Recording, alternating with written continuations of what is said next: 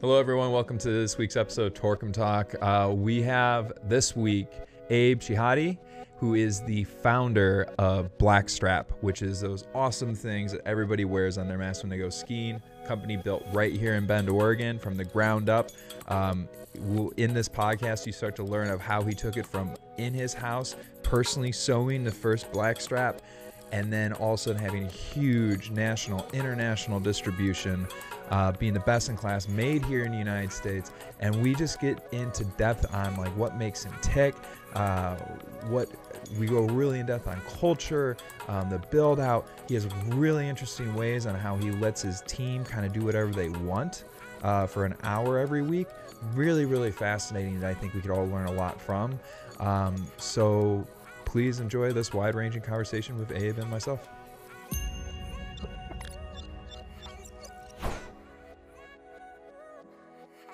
So, Abe, good to see you. Yeah, Thanks for being on the show. Interesting thing is Blackstrap, but, first, a word from our sponsor.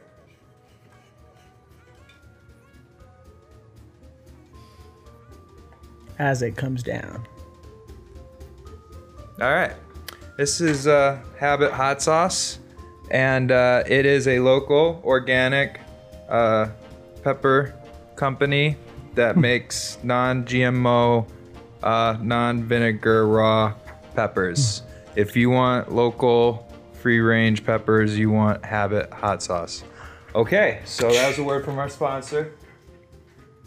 And all right, so anyway, getting into you, Abe, and all the stuff that people may or may not have known what you basically have grown, as I've been saying in the bio before we came on here, but quite impressive going from in your house, in your garage, is that what you want to call it? Where you made your first one bedroom. In your one bedroom. Okay, so one bedroom. You had. Let's first talk about the opportunity that you saw. Opportunity. I mean, essentially, it was just formulating a better mousetrap, right? Mm-hmm. I was snowboarding in a time where face masks weren't yet a thing, right? And I noticed that the cool trend was everybody was wearing a bandana, and we all know what happens with a couple lift rides with a bandana, right? I've never even tried it. I would imagine it'd be awful. Oh man, it's terrible. So at least you look cool, especially when you're in here in the Northwest, right, where temperature fluctuating. I mean, it's what year is this? This is 2005. Okay, and essentially, you look cool on your first run, and then by the time you get to your second and third run, you got a frozen triangle on your face. It was terrible. Right. And, I just graduated college, and, I moved to beautiful Bend, Oregon, and I took my first lift ride at Mount Bachelor. And for the first time in my snowboarding history, I experienced every weather pattern you could imagine on one lift ride. It was crazy. That's what happens here. Oh, man, it was intense, And so, naturally, I went down to the shop and bought a face mask, and it was a cotton bandana, and it was terrible and froze to my face, and then bought another one, and it was also terrible. And the light bulb went off at that moment. I was like, I think I can do this better. So. Was the light bulb that went off, was it a material wise design? Essentially, at first, it was more just material based, right? I could make something out of a better material that would be a little more functional. The idea is I'm wearing this really expensive jacket. Why don't I have something really expensive that's quality that can go on my face as well? Yeah. And then the research happened, right? And, a year of understanding fabrics and patterns and all these things kind of took forth after that, that first day at Mount Bachelor there. All right. So this was where the light bulb went off, and you go and you start to sew them. What? Can we walk through that really quick? Because that's something that a lot of people don't do. There's a big difference on people. It would be a good idea. I could totally see myself sitting with a friend going up Mount Bachelor. Like, it'd be a good idea if you made a better thing to go on your face, like wearing a frozen bandana. Right. That was probably said for 50 years on Mount Bachelor. So I agree with you. Yeah. Essentially what happened was, everything I did is just by process of thinking that's the way you do things, right? So it's just normal to you. Yeah, just after it's researching. Normal to me too, but we still have to think this out because it can't be normal to other people. Yeah, I didn't know any better, right? Google was my friend at that time, right? It was like, how do I sew a face mask, right? Yeah. And believe me, I was not a great sewer. So essentially I got the idea for the fabric. You know, I found some fabrics at the time that were technical. And again, still researching on how to develop my own fabrics, and, you know, bought a sewing machine and sewed up a couple myself. Do you ever do any sewing before that? Absolutely not. That's amazing to me. Yeah. That's amazing. Okay, so here's somebody to think, yeah, but I can't really sew. But you're like, okay, then learn how to. Like for like this habit startup I'm doing, I'm not a good chef. I'm not. Right. I just was like, you know, it'd be fun if we made like a good fermented hot sauce, and now has some legs and it's running. But don't ask me to cook you dinner. Right. It's not gonna. I mean, I could do it. It's just gonna be bad. I mean, what do they say? What's that famous saying that they say, like, the best ideas and the best products come from, like, being born in necessity, right? So either you figure it out or you get somebody to do it for you, kind of thing. You know, at that time, YouTube was kind of taking off, you know what I mean? And so you best believe I watched hours of YouTube videos on how to sew a product. You know, I had no idea what terminologies meant. I didn't know what sewing machine to buy, but I knew I'd figure it out. Yeah. Right. And, you know, I figured it out. I sewed some face masks, which, you know, I would say were probably a B- work at best. They were okay. Okay. You know, I drove them up. They're better than a bandana. Oh, they were much better than the bandana. I mean, that was my idea from the beginning was, you know, a technical fabric, but still have that fashion behind it that you can get with a bandana, you know, that cool factor so you can look good.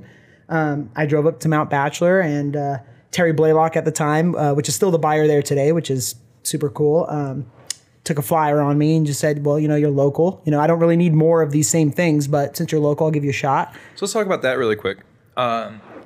Okay, so a person, but like anybody who's like, okay, well, now I have this thing. What do I do with this thing? How do I sell this thing? Which I run into these problems with wannabe entrepreneurs, which nothing against them. They can. A lot of times they just need some guidance. So here's some guidance.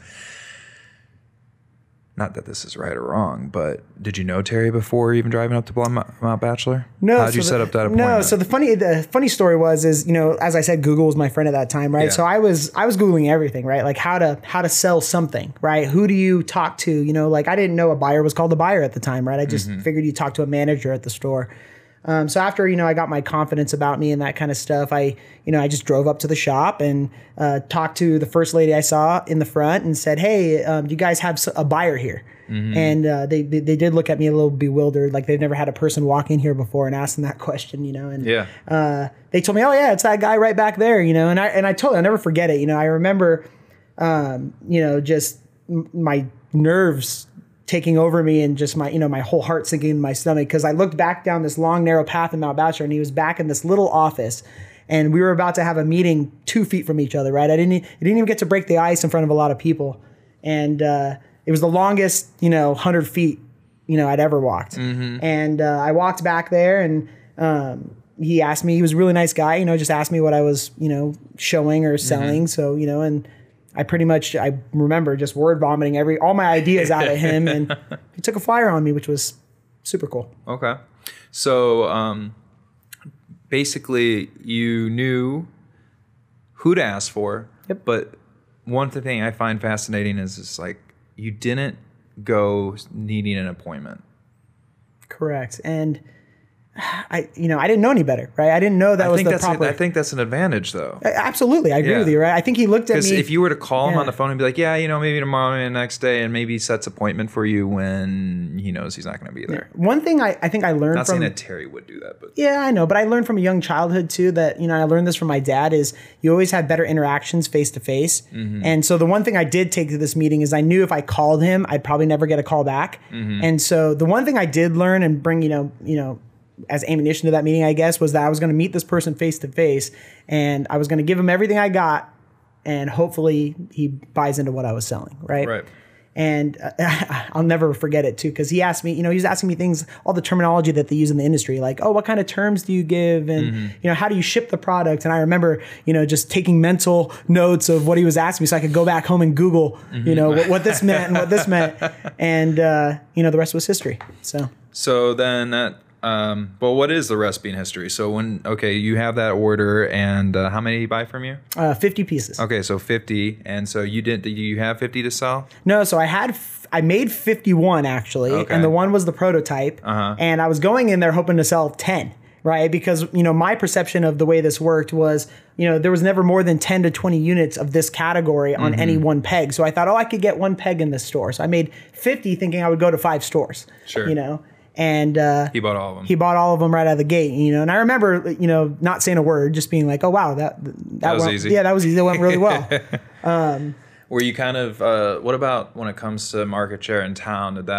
Did you think about that, or were you just stoked to have the sale? Yeah, I was just pretty excited to have the sale at that time. Yeah. I mean, I was a transplant to Bend, and I moved here for the community, and I knew the community would back us a little bit, but I knew it wouldn't be easy, right? Because we are in a outdoor mecca, and everybody uses the products here. So I knew if I made something, it had to be something really good. Still, it couldn't just be I'm from Bend, Right. and so the first week after that, it was more or less just the sale was the most important thing to me. It's like, oh wow, they actually sold. Okay. The next step to that conversation is when he called me the next day and he wanted 50 more. That's where the dilemma happened. The very next day? Very next day. Yep. Okay. So then you just YouTube how to sew faster. Yeah. So essentially what happened is I stayed up for pretty much 24 hours straight. And I sewed those 50 tubes to make sure he got them. And luckily we were kind of in the tail end of the season. We were in February when it happened. And so Mount Bachelor was kind of getting their last few storms. And, because I thought if we were going to get 50 every day, I don't know how I could live. Right.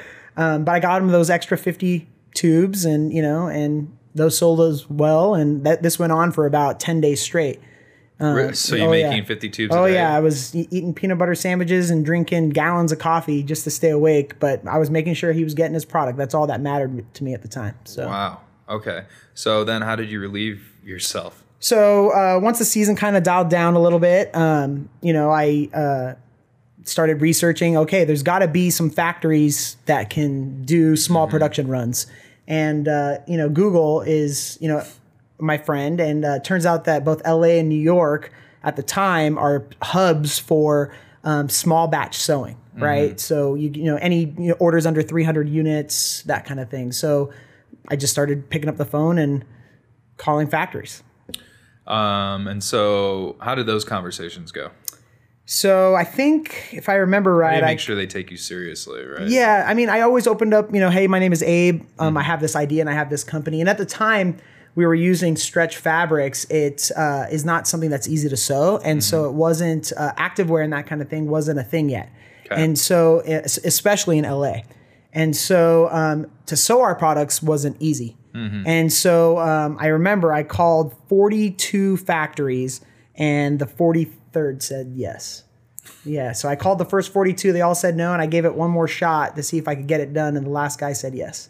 What was the difference?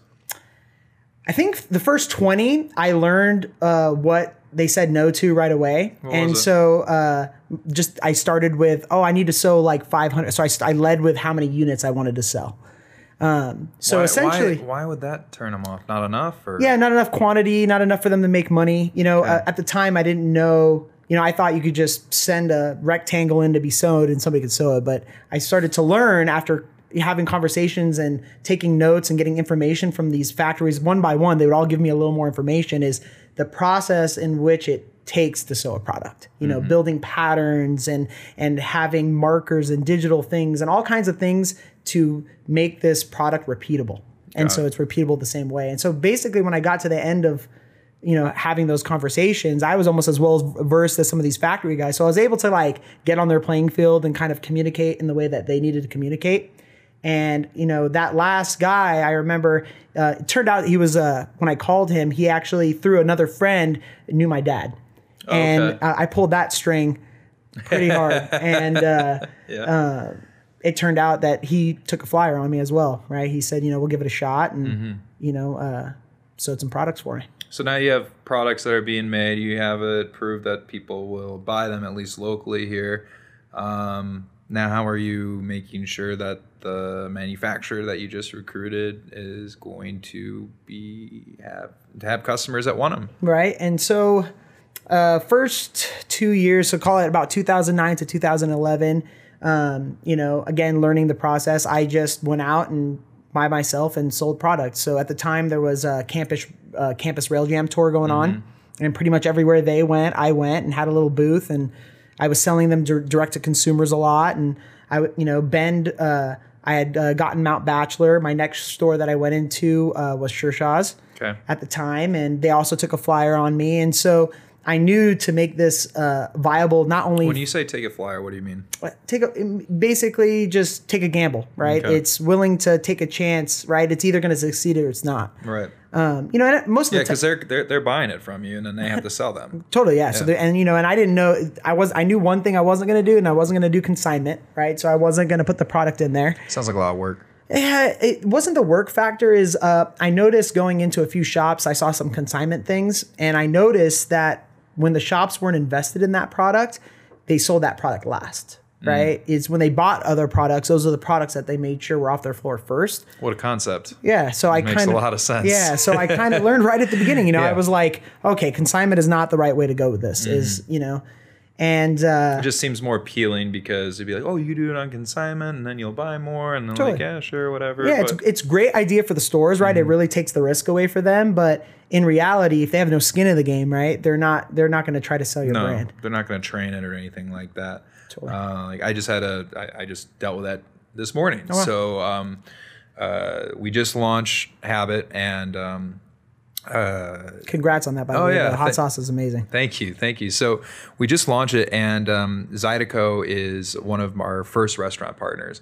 And so I came to him with his order, and he has these 60 bottles, and I'm just like, all right, here you go. And he cuts me a check right away. Thank God, not a net 15, net 30, which was really nice of him. Right.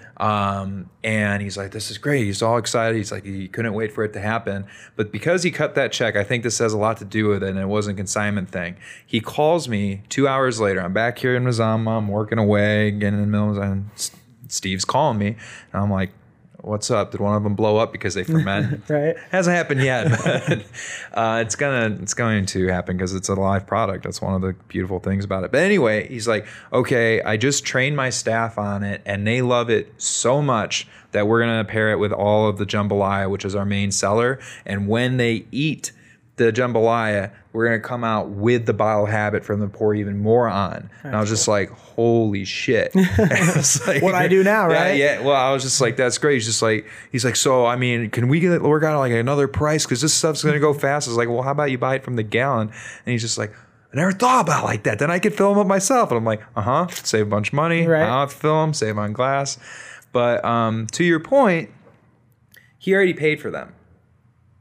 So he tried them, right? They didn't end up in a fridge in the back corner. Or exactly. Something, right? He already paid them. He already paid for them, and shelf life is another thing. It's only 3 months on the product, so it's just like, well. So now he's got to sell them, right? Yeah, exactly. Yeah. So if I would have done that in consignment, which I can do, I mean, I can go to because how about you pay me half of whatever comes in? Then I'll be like, there's a product there. Yeah, I mean, having skin in the game is the way to go, right? And then now I didn't know I would agree so much until today. I mean, now like what I've noticed is all the companies that supported me in the beginning, right, that put skin in the game, they all now feel that they contributed to the success. To your success. Yeah, and I've noticed like, other brands when they do the consignment thing, they don't get that same, they don't have that same attachment. We have brands, we have shops now that have been with us since the beginning, and Powder House. Yeah, Powder House and Mount Bachelor, and they feel a sense of pride that they get to see this brand everywhere now, and they were one of the first, right? Yeah. And it's and it's an awesome feeling for both me and them as well. Sure, because we get to share that. So,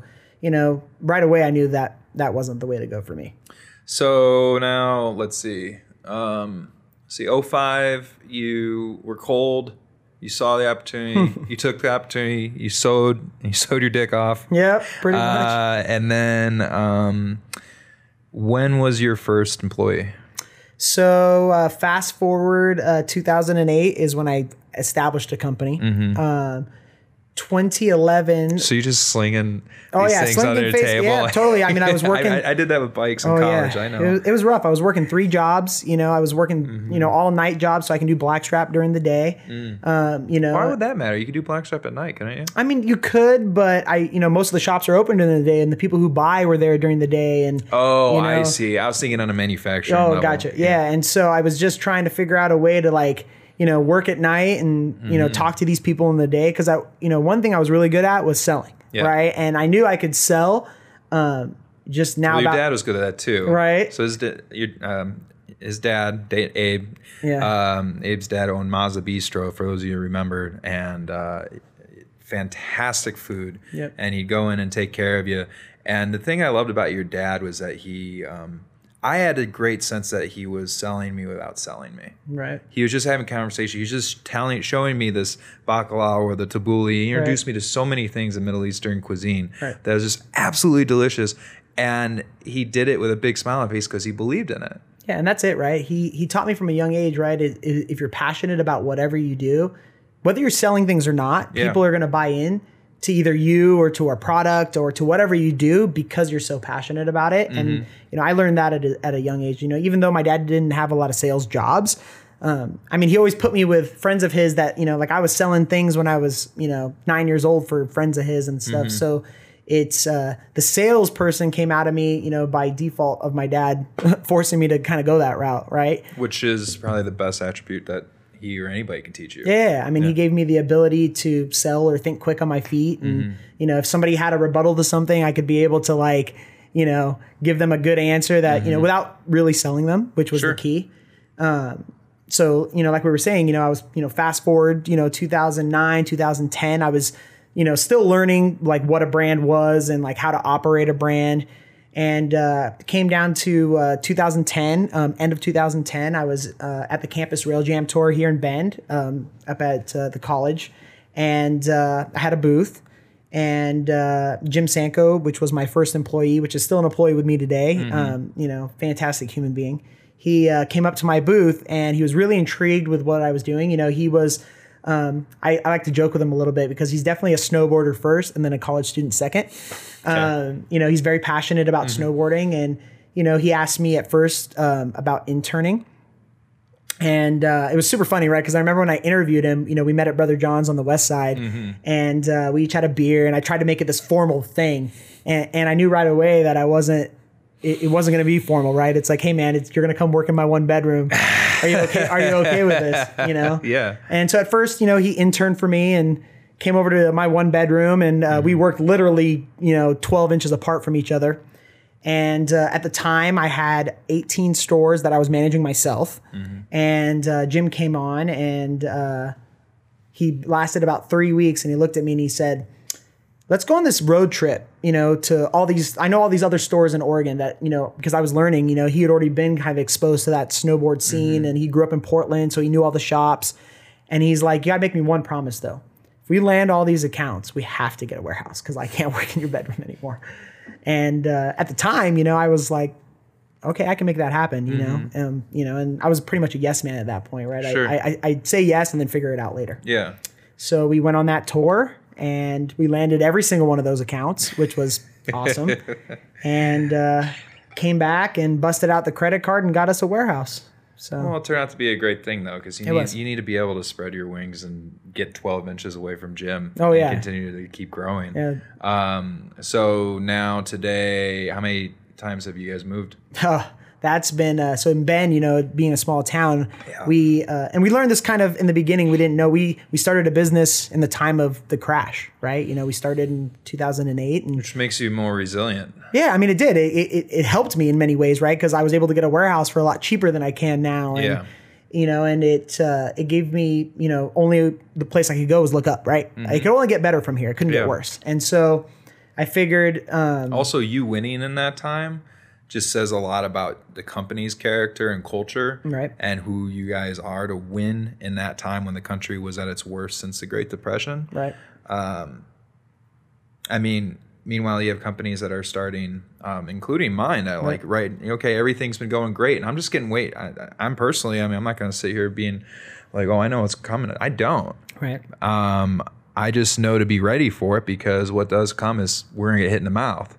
And what's the plan for that? Right. Do you have cash flow put aside? I mean, that's the one thing that I always personally make sure I keep for the company is like, we have a good amount of cash flow covering payroll. Even though everything looks great, I don't care. I don't want to buy a bunch of crap, because I want to make sure that we're making payroll and all that sort of stuff. You want to take care of your employees.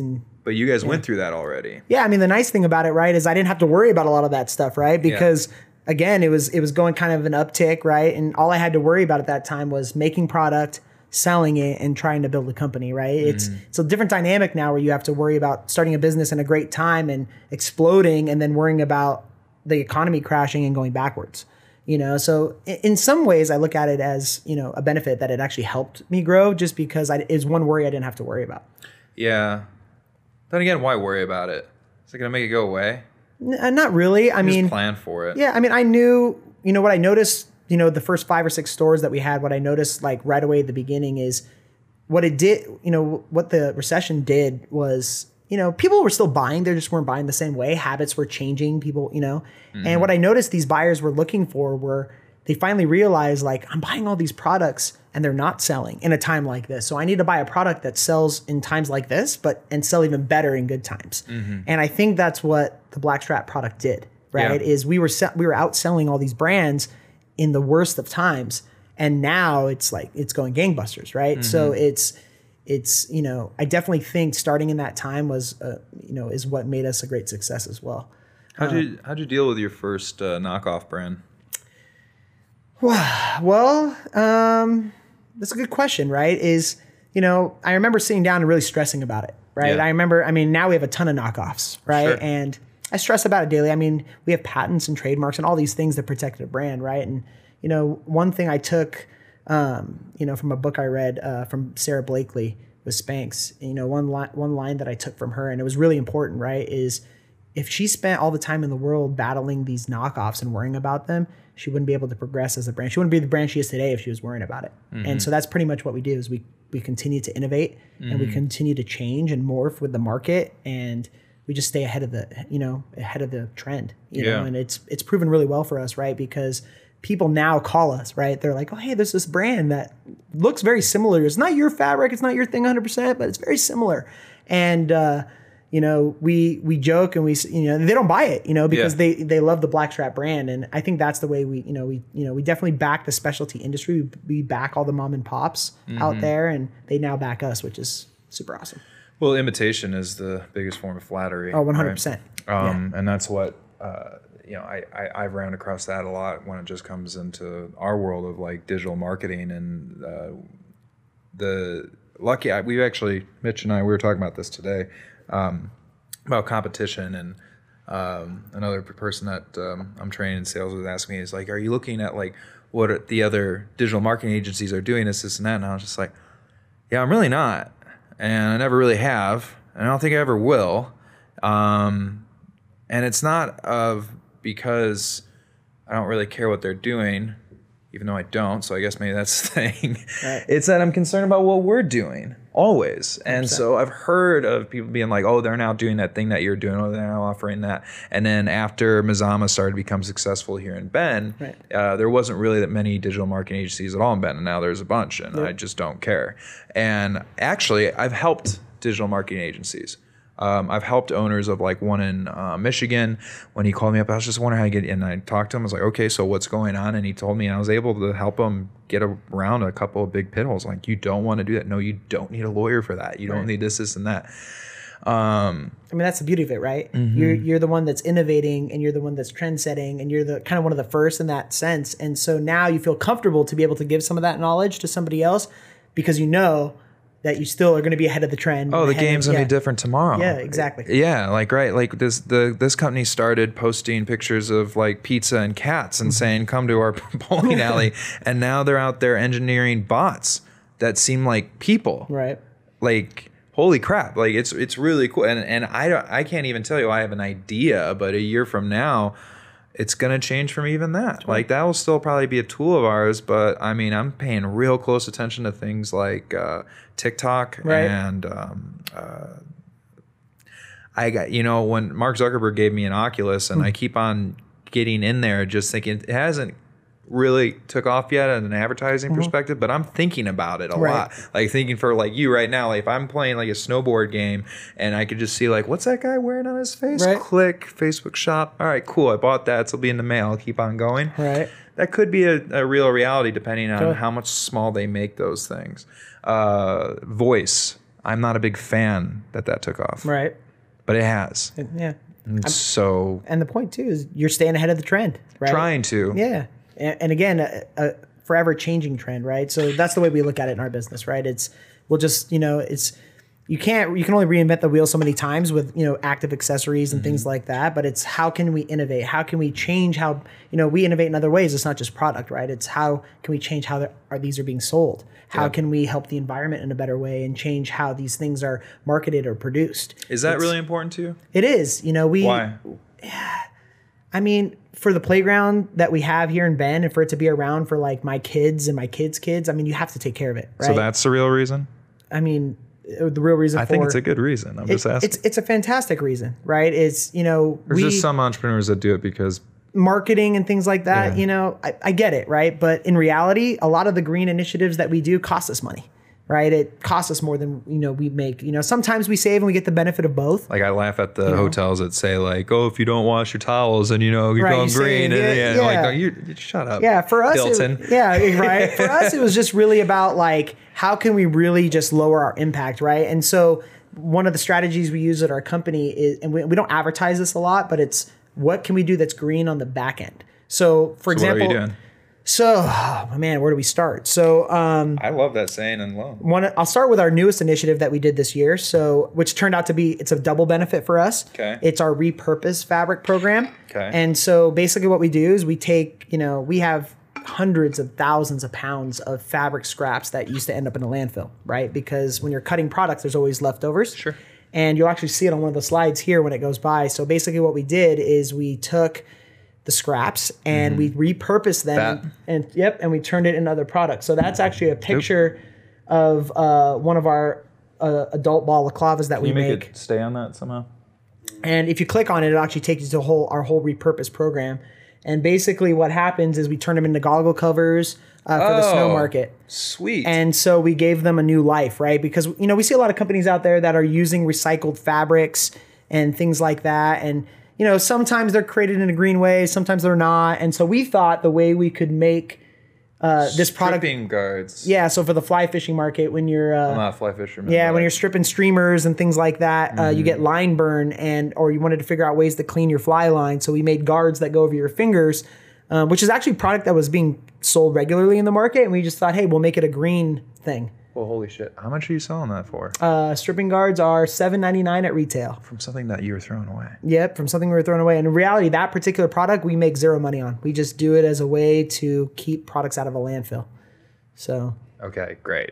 Yeah. You make $8.99 and all of a sudden you're making money out of it. Right. That's pretty cool. Yep. What about the goggle protectors? So the goggle covers, those actually took off in a crazy way, right? They look really dope. I can see why. So it's, it's a way to protect your lenses. People wear them après ski. It's a new way for them to stylize the way they look. They put them on top of their helmets. Ski with them on just to show you're bold. Right. We actually did that for a customer. It was really funny. We actually put please remove before use on there because they thought it was funny because they actually had a customer that was wearing them out when they walked out the door. It's like, don't do that. Oh my God. But yeah, it's so far this year, I mean, we launched this program 2.5 months ago and 34,000 pounds have been saved from a landfill already just from that product alone. We're hoping to hit over 100,000 pounds by next year. So I guess you gotta feel pretty good about that. Oh yeah, it's fantastic. It's that's awesome. That sort of area in business where like you're really doing it and like you're not even making money, but you don't care. But it does come back on your P&L. I believe 100%. Because my theory on this and put in where you want, but is that significantly helping your morale within the company or not? It does, right? Because not only have I always tried to be green in whatever we do, right? The employees we've been hiring are, especially being from Bend, they're very passionate about being green. I mean, they go out and they help the Trail Alliance with trails, for mountain bike trails, and we clean up trash and we volunteer and we do all kinds of things, right? And most of these initiatives at our office has happened because employees wanted it. And this green initiative was really a thing that they were pushing us to do, figuring out ways to truly be green, right? Don't just buy a recycled fabric and make it into another thing. Like, how can we truly be green and keep things from getting into the landfill? Because that's the problem. You know what I mean? It's like we can make as many products as you want, but if we don't stop them from getting there in the first place, we're going to have an issue. What about when it comes to used black straps? That like one thing that I see that is a bit of a problem when it comes to the fashion industry, not just snow, but fashion is like, I know people who I won't name who have to get new everything every year. And I'm just sitting there like, A, that's incredibly expensive. 100%. But B, why? Like, what kind of a waste is that doing? And Goodwill could actually only take so much stuff. Right. Like, they've actually like refused, like when that minimalist show came out on Netflix, like they were saying stop because people have that much crap. Right. We have $1 trillion industry based on storing our shit. Yep. 100%. Yeah. Right. So how, I'll just leave it back to you on, is there a way, it's probably not good for your business, but.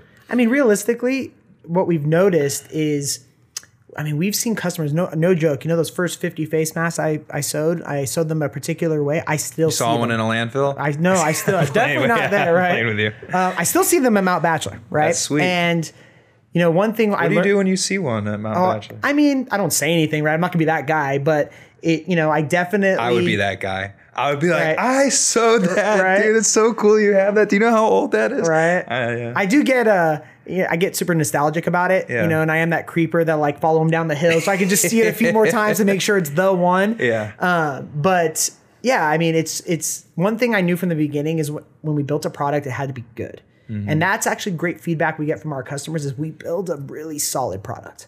You know, we've had less than 5 returns in company history ever. And they were all not our fault. They were all like, oh, we cut it by 5 accident. returns? Yeah. How many have you sold total? 20? Oh, 20. I mean, I hope it's more than 20 by this point. What is it like? No, seriously. I think yesterday we were talking about we hit 6 million units.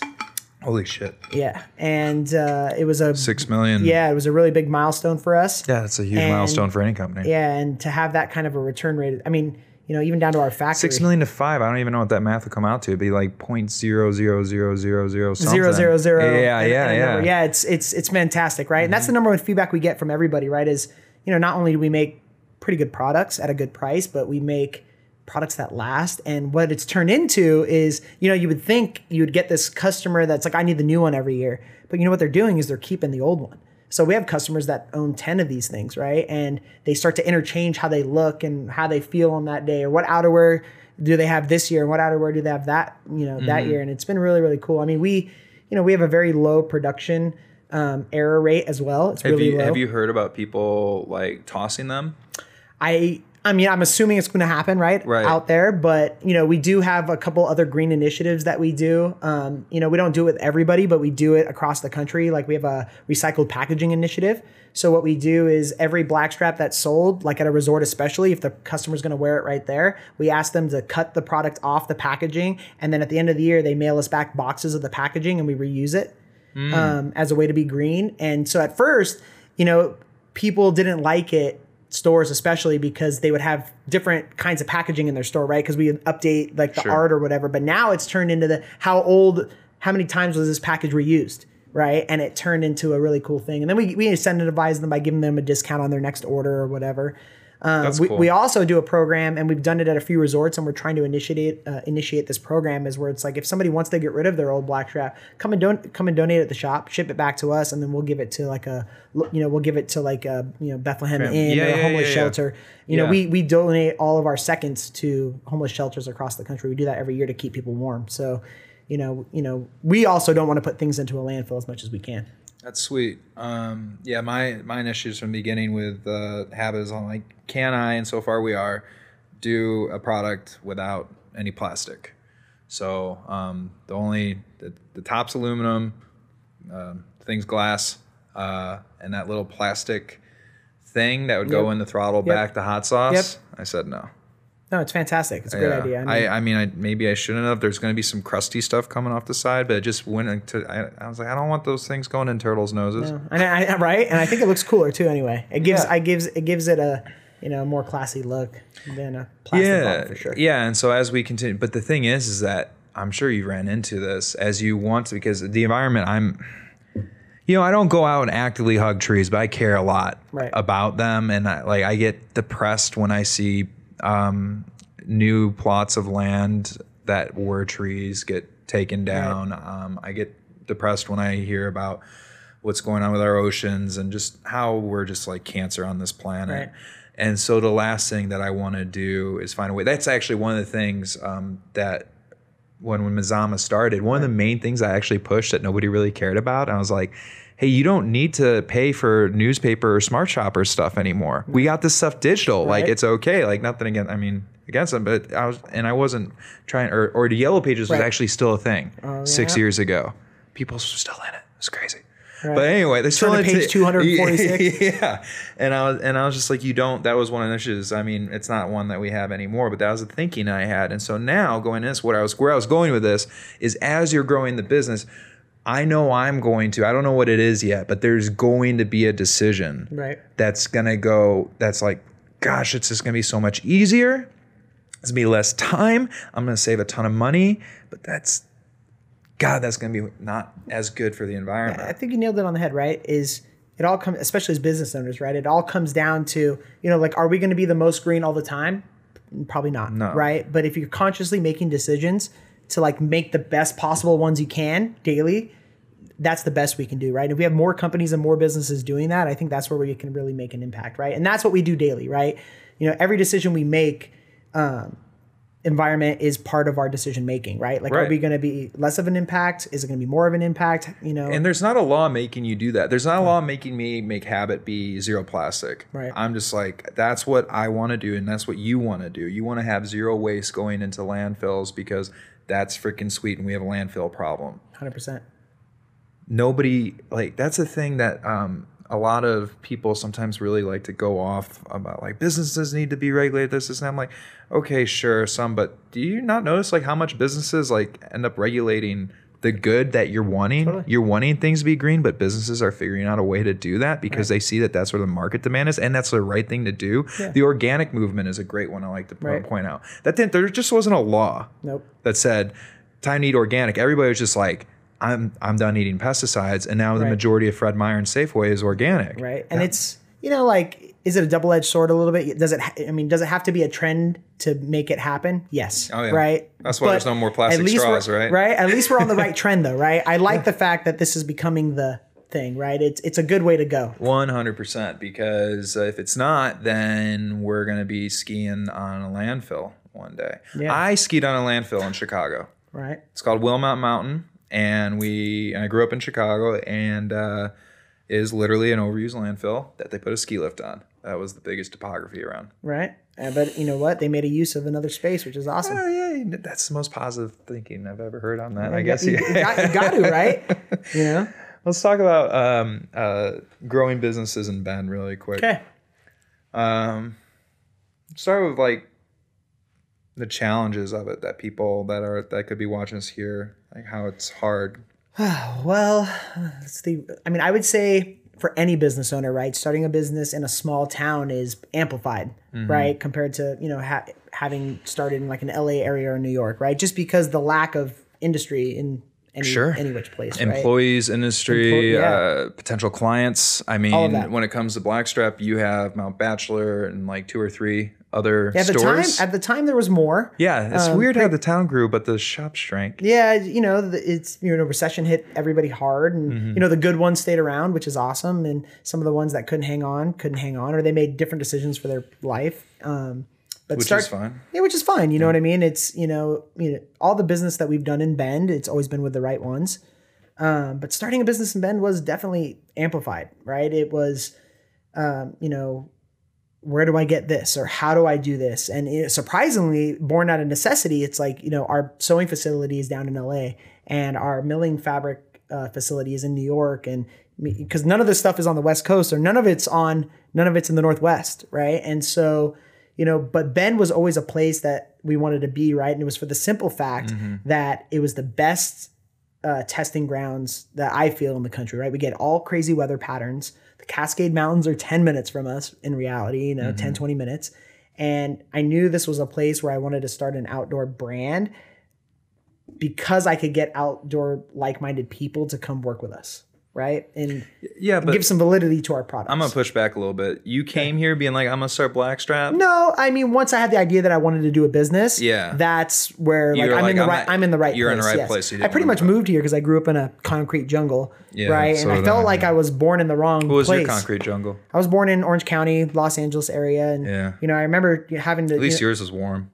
It was warm, but I had to go 3-4 hours to get snowboarding, to go to Mountain High or go to, go to Big Bear or Mammoth, I had to drive 8 hours. Right. And so being, I always grew up, I skateboarded and I snowboarded, and Bend just was like, blew my mind that I could be 20 minutes and on a chairlift, you know what I mean? And, and it was not too small of a town. Like it had, a great feel. It still had a lot of the amenities I needed, cause I was still young at the time, I moved here when I was 23 years old.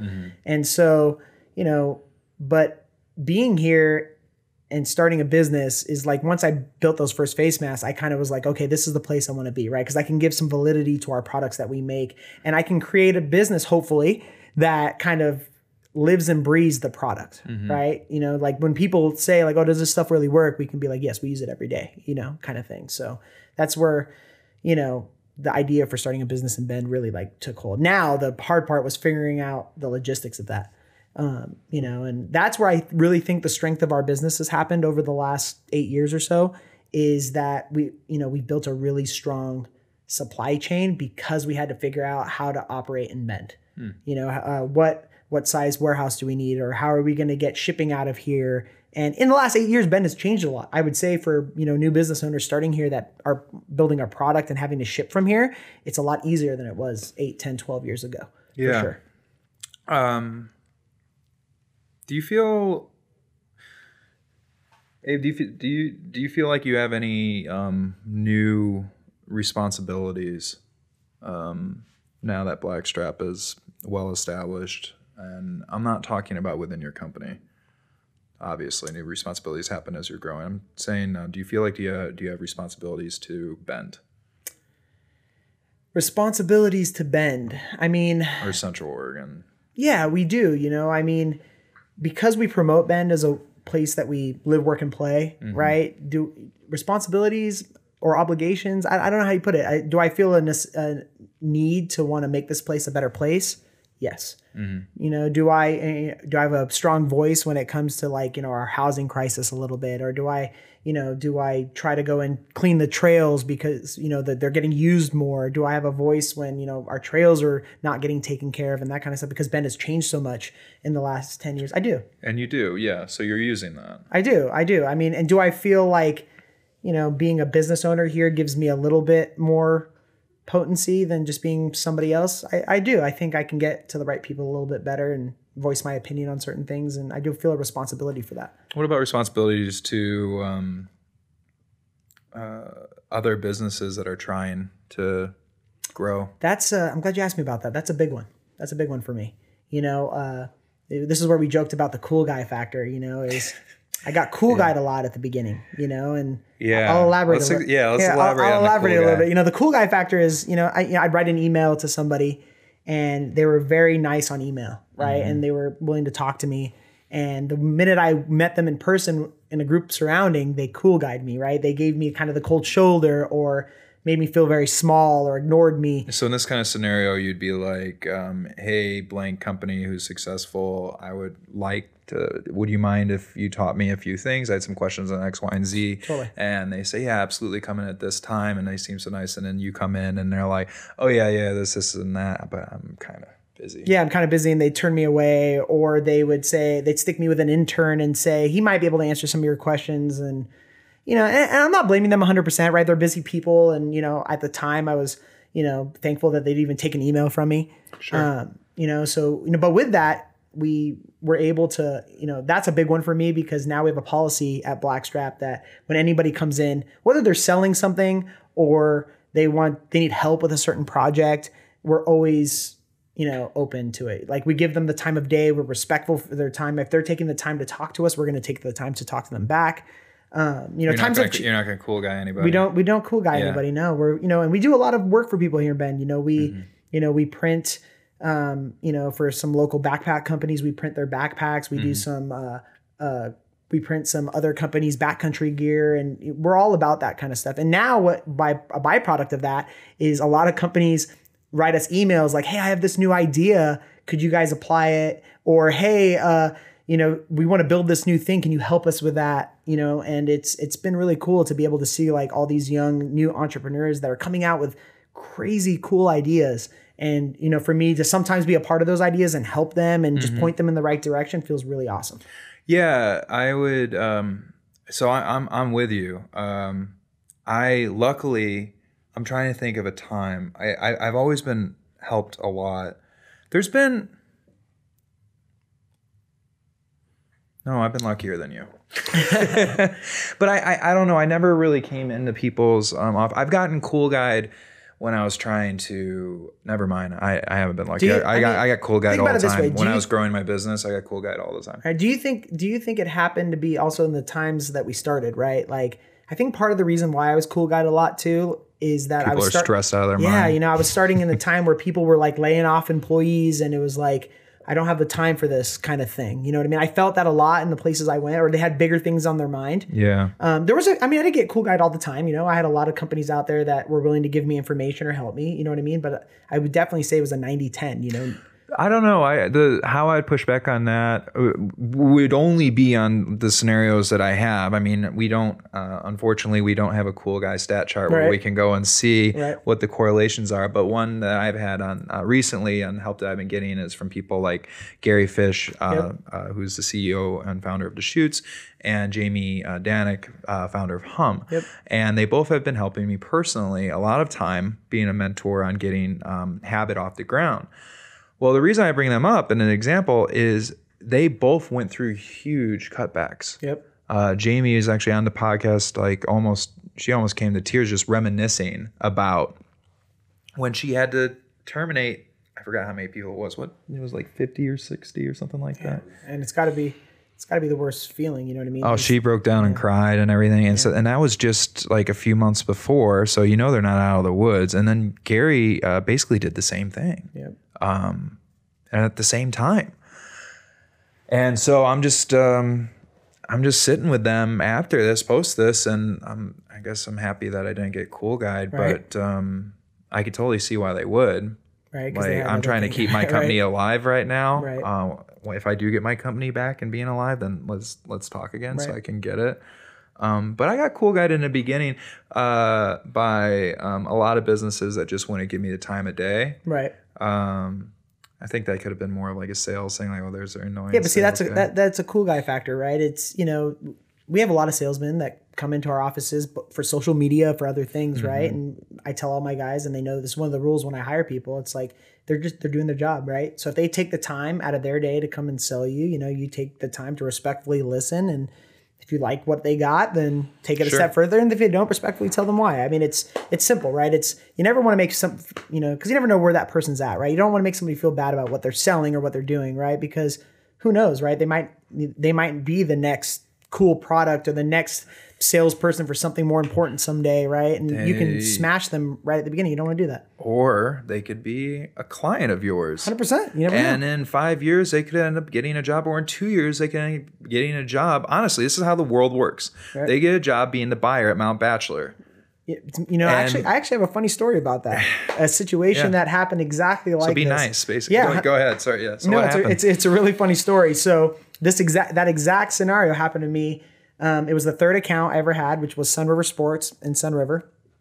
And I was driving back from Bend, and it was, you know, dusk, and a truck in front of me, I saw these two elk that came out on the highway, and the truck in front of me, they ran across the highway.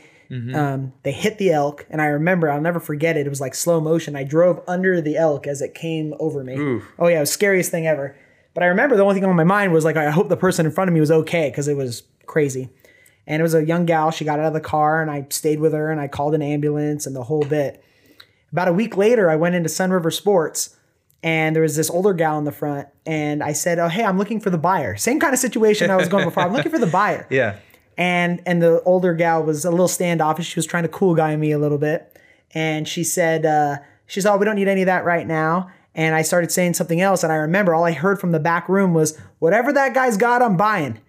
And she walked out, and it was the same girl that I helped. Yeah. And she's like, I don't care what you're selling. I'm going to buy everything you got. And it was awesome. You know what I mean? Well, so what you were doing when it came to helping the girl is for oxytocin, the chemical release, you know, going into, and when you go and you help other people selflessly, it doesn't need to come back. You weren't looking for it to come back. Not at all, actually. And it just, does, whether you believe in karma or not, like the more good that you do in this world, I am more and more convinced as I've like been turning a leaf in my life of going from build a $100 million agency and get the fuck out of my way to let's do the right thing. There's actually something I'm going to be announcing to them tomorrow. Very cool. So you stay quiet on this. My good friend Mitch, you know what's coming.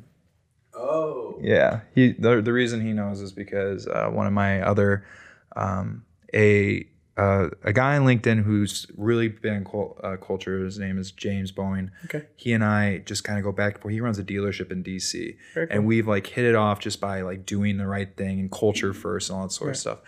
And in the most ridiculous environment, toxic environment, as a rule, the industry of automotive dealerships, I bet it's pretty, not good cultures. You end up working, what's normal is you work 6 to 7 days a week, 10 to 12 hours a day. Sounds about right. And that's normal. So you're lucky when you have a day off. Well, he launched successfully with the biggest October ever after doing it, 4-day work week. Oh, wow.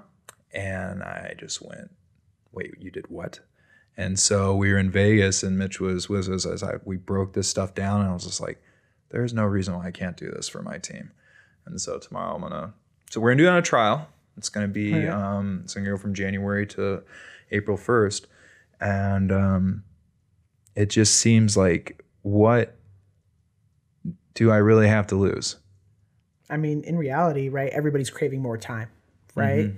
And if they can be as, passionate about their days off, they come back to work feeling as more passionate, right? We've played around with stuff like that. The problem is our industry is very much, most of them are ski shops, so they're 9 to 5. They want to get a hold of us at some capacity. 9 we'll to 6. Still be open. Yeah, but It's just it'll be their choice.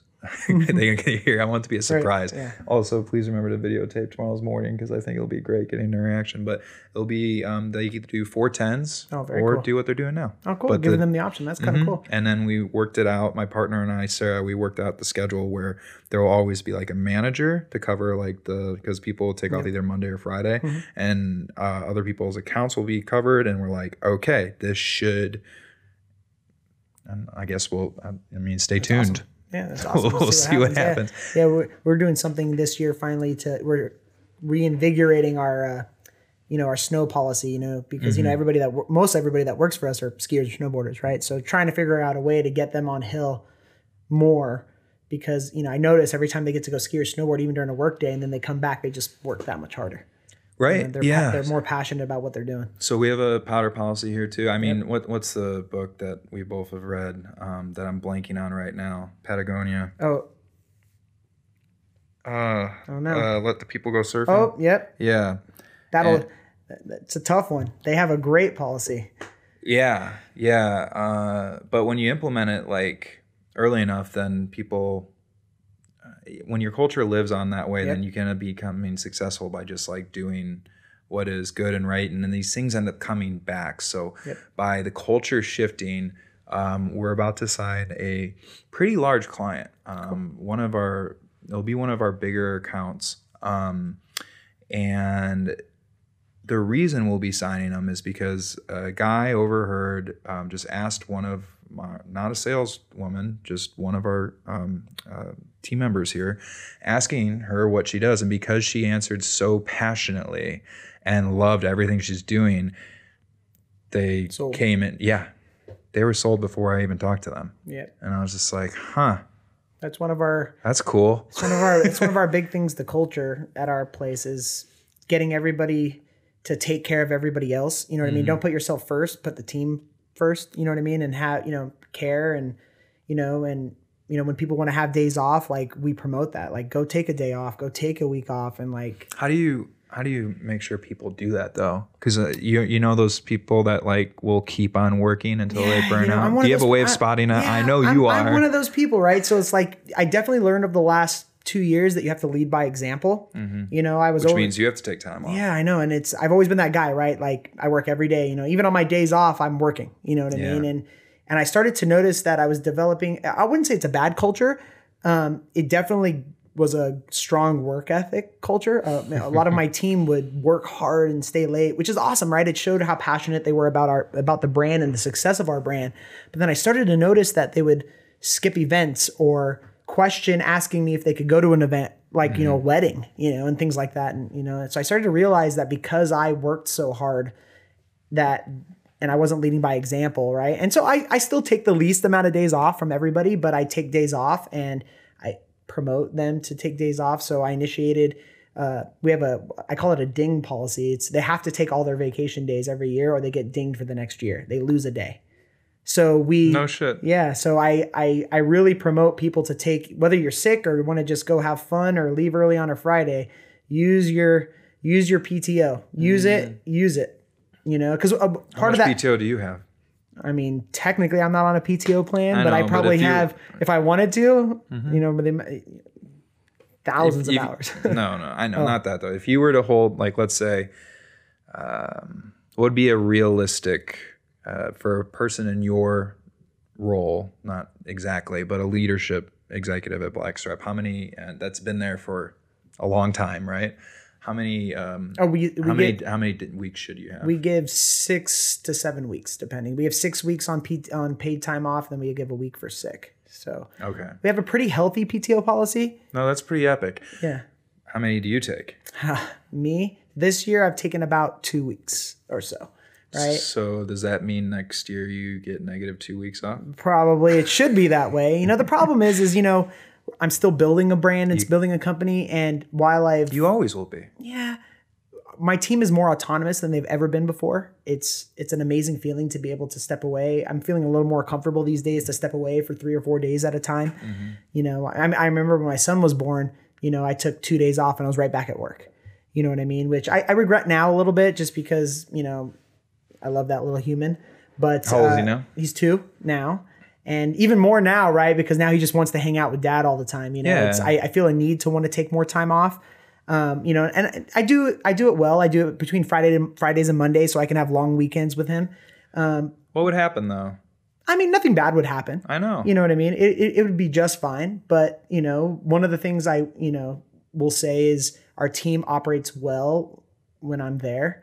In the sense of we continue to innovate and change and bounce ideas off of, some of our team members work so hard that they forget to communicate with each other. Mm-hmm. And that's, my thing, right? I kind of bring the different dynamic of groups that we have and I bring them all together into one group, and so. So you got to find somebody that's good at that too.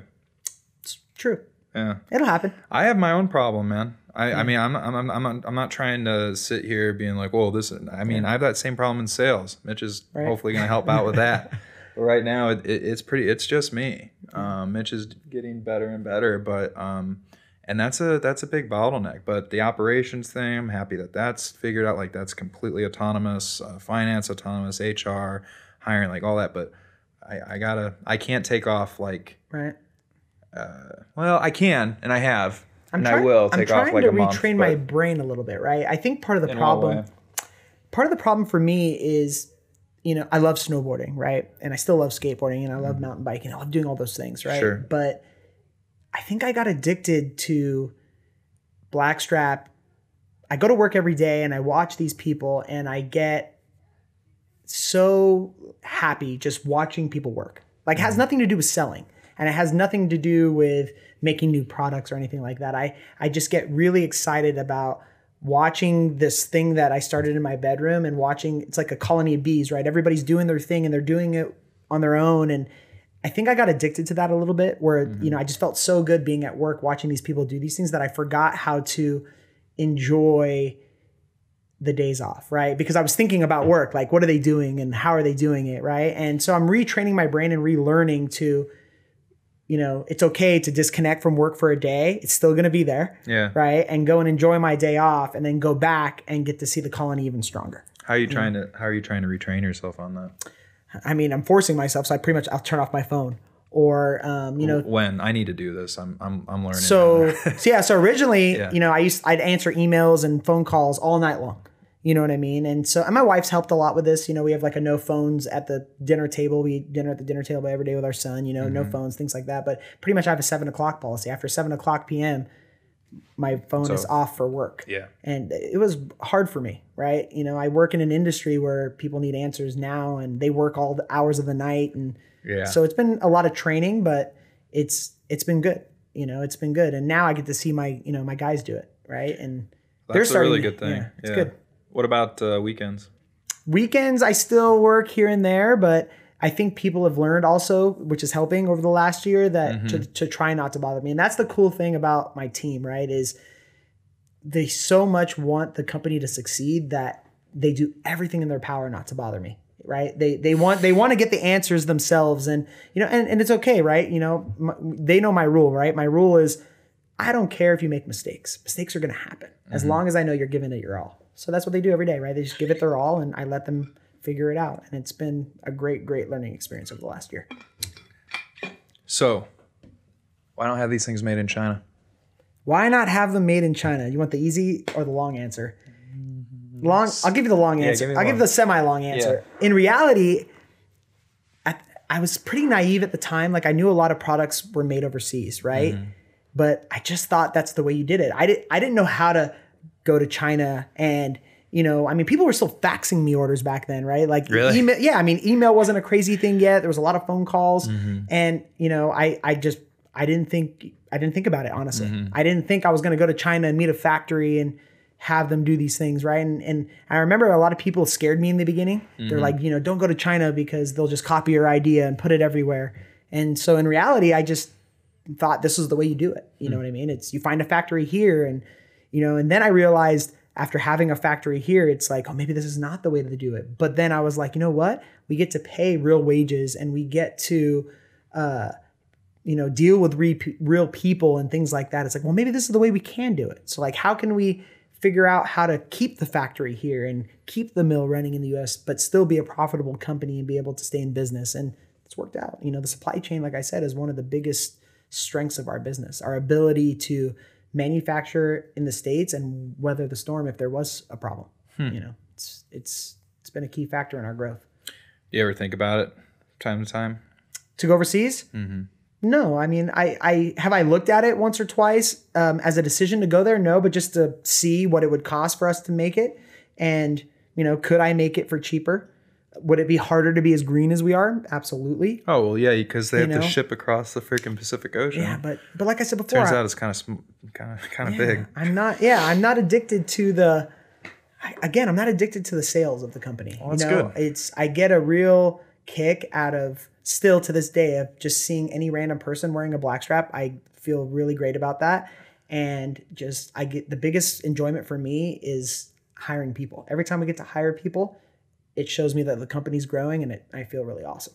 Yeah. Well, then how do you go about firing them? Because we haven't let anybody go yet. What? In terms of never fired anyone? Me personally, no. I've not, actually, to be honest with you. No, never fired anybody. How did you get away from having to do this awful thing? Because I've had to do it like 3 times, and it eats me alive. It's terrible, right? I mean, have I seen people leave in other departments that I didn't have to be a part of? Yes, nowadays. But most of the time when I lost people... You still had to make that decision, though, right?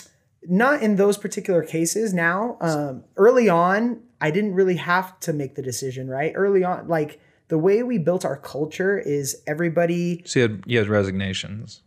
We've had resignations, yes. Okay. Everybody kind of has learned to own their own position, right? And over the years, we've had resignations. I've never had to fire anybody because they kind of already knew that they weren't doing that job well or good, or maybe it wasn't the right fit. So, you know, luckily I've never had to fire anybody, you know, and I'm not saying that's ever going to not happen. No, it probably will. But, you know, I'm very passionate about my team right now. We have an amazing team that I'm really stoked on, and they all just are passionate about the job that they do. And they all know, right? Like, I can't keep everybody forever. I know that, right? Hopefully I can try to. It's incredibly that's a big thought that I let go a while ago. The idea of like, oh, I can keep them all forever. It's very controlling. It's very egotistical. It's very arrogant. It's one that I had that like poisoned me, and I'd be so upset when people would leave. Right. I'm like, what are you doing? Like seriously, like especially in our generation, millennials, we haven't really figured out where we want to go or how long you want to be somewhere. Yeah, exactly. It's not the same thing where you work there for 40 years and you get a golden watch and then, and that's it. It's gone, off in the sunset. It's different. And I'm now completely okay with that. And going back to the nice guy thing of you and helping that girl with the elk, like that has actually ended up helping us a lot too, because I will literally, every single time somebody's just like, I got this opportunity or I want to go. Most of the time it's with family, like somebody's sick in California or Portland or something like that. Sometimes they want to go to Australia and they just want to travel and they never had. Yeah. And who am I to be like, no, right? What? The way I look at it is, we've had people resign because they were doing bigger and better things. And it's actually a compliment, right? It's like they got this bigger and better job because the training that they got at Blackstrap, right? It's like, I feel really good, right? Blackstrap University. Yeah, 100%, BSU. Right? You got to work, exactly, right? You got to work for a small business, which is literally, you were doing a million things, wearing 1,000 different hats. And now you got to take that knowledge to another business and they're going to be lucky to have you kind of thing, right? Sometimes not so lucky depending on the person. Yeah. But most of the time, yeah. Yeah, but what I love most of our team members to stay with us as long as they can. Yes. All I can do as a leader in our company is just know that I'm doing the best that I can and provide the best that I can and hope that people are happy with that, right? That's the best we can do. So to take that further, like since I'm allowing the sentiment that you are on this, like, wow, you're growing up, like this is great sort of a thing.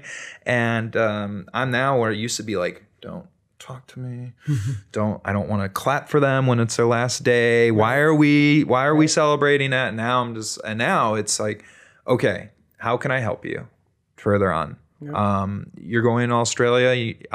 When you need a job, whatever, here's my cell phone. Remember, hit +1. You could do that on WhatsApp. Here's a WhatsApp, like all those sort of things. Yep. Unless they did something really awful, which hasn't happened yet. Right. That's always the conversation. Yeah, I really want to be on somebody's call, for a reference. Right. It's like, don't, whether you're with me for a year or 5 years, right? Don't waste that time.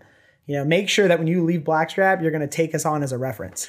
Which other thing when it comes to these people, because basically everybody at Blackstrap, everybody at Mazama, they're all either current or future or past ambassadors of us. Yes. Of our companies. Yes. And to treat any of them unfairly, well, you are just passing that along. Exactly. Yeah. And one thing where I see a lot of businesses, including ours, what we used to do, and make sure we don't do it anymore, but it's overlooked a lot, is when somebody comes in and applies and interviews and you just don't respond at all, like they weren't the one. That's actually a norm. Oh, it is. And we have a policy where everybody that applies gets an email. As they should. 100%. You had all this time don't and everything. Don't cool guy people, right? Yeah, don't cool guy people. Exactly. And so then there you go with like the cool guy thing. And so you do that to somebody and then they end up getting a job at the Bachelor example again. And then they're like, yeah, you know what? I remember that. Yeah. I didn't like how I came in and interviewed and you just cool guyed me. Right. We actually know, culture and how you treat your employees and all that stuff is a thing. You know what I mean? For sure. 100%. We've noticed, at least I've noticed, we've brought in a few new employees recently, that came from another culture that was definitely a more negative vibe. You know what I mean? Because them coming in, what'd you do? Touch to what you're saying, right? They brought it with them. What'd you do? Was that one of the ones that you made resign? No, we sucked them into our culture until you changed them. We changed them. We showed them that Blackstrap's a safe place and a place where you can feel comfortable, and basically showed them what like a good culture could be. And I'm not saying we're perfect, there's always something going on. Sure. But we all try. And I think that was the key. 3 months later with these people, it's like literally night and day different. What are the main things you're seeing changing in those examples? The big one would be accountability was a big one, right?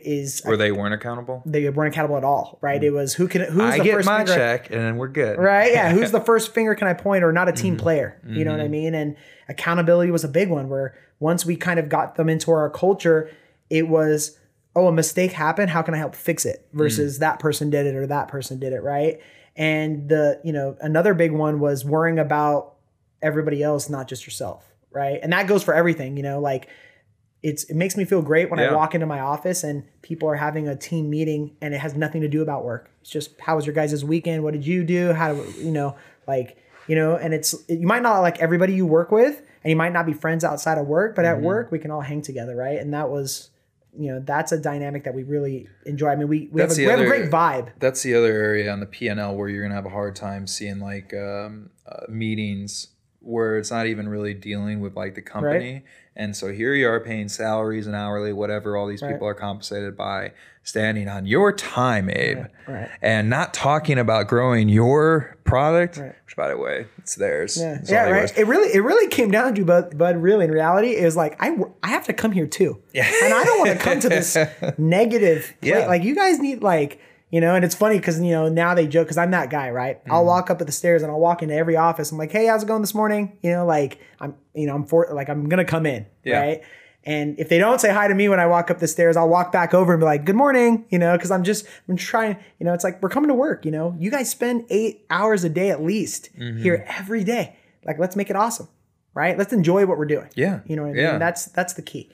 That's so it's hard to see it on the P&L because there's not like a line item that says this is my ROI from doing that meeting. But I can tell from us doing our meetings every morning, happier. I mean, they're doing egg races and building balloon towers. Yeah. It might not improve the ROI at all, but you know what? Your self ROI, like the way you feel is just, and you enjoy coming to work and it's awesome. I think it would just from the morale that's increased. Like all of a sudden you have a happy morale and people are like going to their desks, like smiling and connecting and knowing people.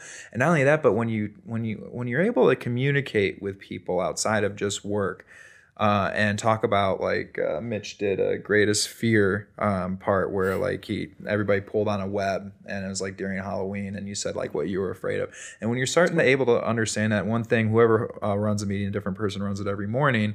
And one of the things they say is something about me you didn't know. And so you start to end up really learning these people you're working with, which allows you to communicate with them better, figure out if they're introvert, extrovert, how should I approach this person? That's funny that you did that. We did an Enneagram test to try to figure that out. Did it work 100%? No, but we tried to figure out a way like how do what people, are you? I'm a, what am I? Was my a 2-3? I was gonna guess a 3. Yeah, and so we were trying to figure out how do people communicate and react to, and did it help a lot of our team members? It did, right? He's like, oh, that's why that person reacts that way all the time, and so it helped a little bit, and we're constantly trying to learn, right? We're trying to figure out ways and. Like I said, the coolest feeling is walking, me not being there for a day and they're having their own meetings by themselves. It's super awesome. So what do you think is one of your main business hacks do you think you've learned over the years?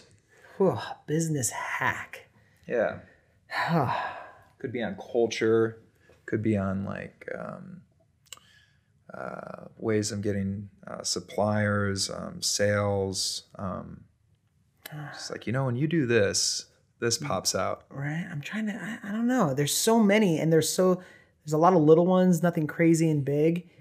To be honest with you is I wouldn't call it a hack, but the where I told you people come in and you're just nice to people. Yeah. That seems to work pretty well. It works well. Yeah. Like, surprisingly in an industry of like ski, snow and outdoor, right? There's still a lot of stress, especially for the people that are selling and buying products. And people, it's funny, and I might be known in this town for this, but people get really weirded out because when they call, they say like, hello, thank you for calling so-and-so, right? Or whatever it is. And I always go, hey, so-and-so. I use their name and I go, how are you doing today? And they're just like, because you can see they're just super caught off guard, like, why are you asking me that?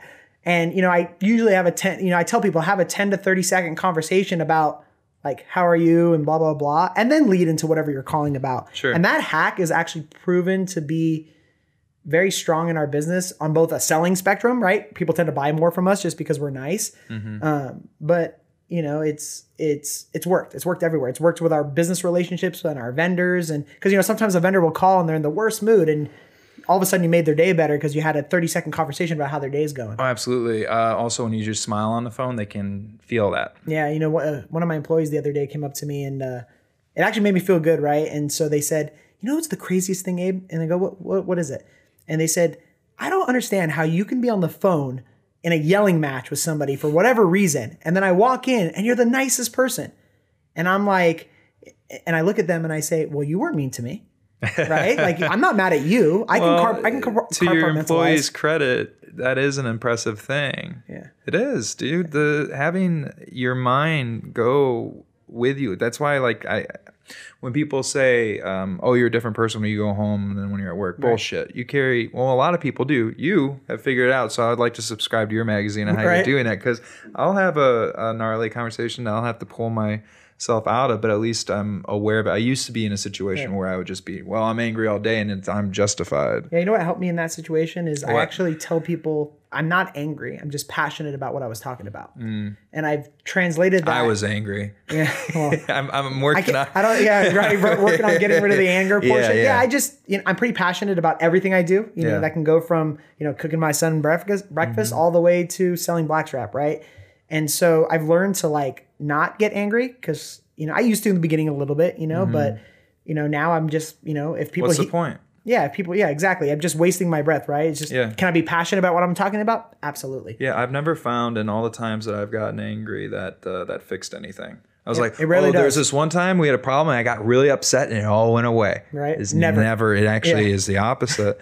Actually, an example today, one thing. So I've been working on, I used to be really bad and justified and all that stuff. Now, 2.5 years later, I sense it and I'm aware of it. Sometimes it still gets past me. Most of the time it wasn't. Actually, one of it that happened today was because I'm practicing self-observation is a new thing I've been doing from this book called Awareness by Anthony DeMello. It's amazing. It's basically where you're like, look at what Bud's doing. Why is Bud doing that? And it sounds like you're crazy, but it actually helps you realize how silly it is that you're upset about traffic. Look at Bud being upset in traffic.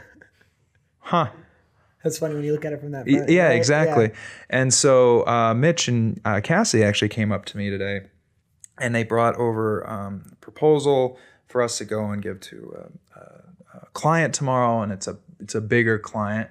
And I went over a bunch of stuff with them, and there was a lot of things in it that were missing from the meeting. And I wasn't in the best mood today because my gout went off, and it was just so much pain, but it started to calm down. But anyway, as we were going through it, I was just sensing myself getting. I was like, look at Bud getting upset about this. How could Bud get pulled out? You got to do something ridiculous. And so what was playing on my computer was The Lion King, the soundtrack, that's funny. Circle of Life. And it was really quiet. And I was just like, and so I just started cranking it in the middle of our meeting because I was just like, no, we got to change the way this funk I'm feeling. So I just cranked to Circle of Life. And Cassidy's just like, you listen to The Lion King? I'm like, yeah, I am. Isn't this awesome? Mitch is like, oh my God, you're making it go louder. I am making it go louder. And we're all laughing, turned it down. And then it went much smoother, because why get upset? It doesn't make them work harder. It doesn't make them do a better job. That's funny that you did that. I haven't read that book, but I've done things like that throughout the time at Blackstrap to kind of change my mindset. You know what I mean? Like when I am getting upset about a certain thing, right? It's I would look at myself like, why are you getting upset about this? You're going to be upset about this for 2 hours and waste 2 more hours of your time.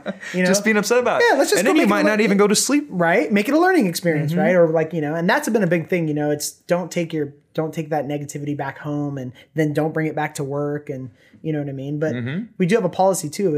It's like if you're having a bad day, talk to somebody. You know what I mean? You don't have to. Right. It's like, but it's like, don't be mean to people for no reason. You know what I mean? Tell us how you're feeling. It's all right. good. Right. Yeah. So what is when you come to we're right now talking a bit about self-improvement. Yep. What is a book that you've liked when it comes to helping you improve the most over the years? Yeah, it was funny. I was telling you, I sat with my wife last week, and I've read a few, and the one that seems to stick, the one that I always turn back to and read is, Leaders Eat Last. Yeah. Simon Sinek. It's the one behind your head. Yeah, literally. I saw it when I walked in. Yeah. Yeah. That book is, I would say that book more than any other changed me, not only as a person, but changed me as a CEO at our company, right? It gave me the ability to look at people as people, appreciate them for the value that they are and that they're human, and they're not just a line item on your P&L, right? They're not there to just make your company money. They're there and in reality, I read something crazy, that the amount of hours that an employee gives it at a job, it's, half their life or something crazy. Right. And it's like, I started to think, it's like, okay, how that book has kind of influenced me in, making us more passionate, not just about the brand, but about each other. And because of that, because we care about each other and we care about the team and we care about, the company is thrived because of that. Right. It's everybody works harder and everybody cares more. And it's been awesome. I'm right there with you. It's been a book behind here for a while for a reason. I need to swap out to other books that have been helpful to me. But it's been there for some of my favorite lessons in it is just being aware of serotonin, oxytocin, dopamine, and what's the other one I'm forgetting about.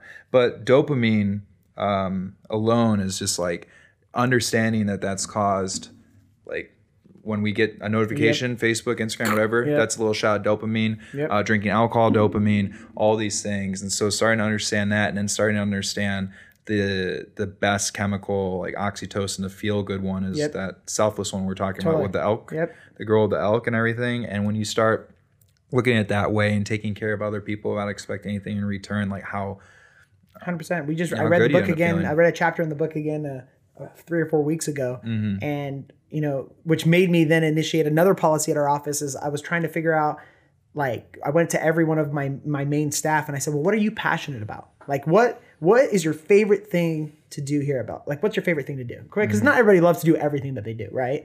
And they all gave me their answers, and I said, you know what? I would love for you to work on that thing at least once a day, every day, because you love doing that thing, no matter what. That's pretty cool. Yeah. What if that thing is just totally not? Doesn't matter. It makes them feel good. And what I noticed came from even in the last 3 weeks is that people did all the other jobs more efficient, faster, and better so that they had time to work on their favorite thing. And then their favorite things are now becoming really important things at our company. You know what I mean? Like, one of our guys. Well, weird, right? Yeah, like it's crazy, right? It's I didn't do it for that reason. I did it so that people, when they came to work, they always had something every day to go home and say, I had a good day at work today because I got to do this.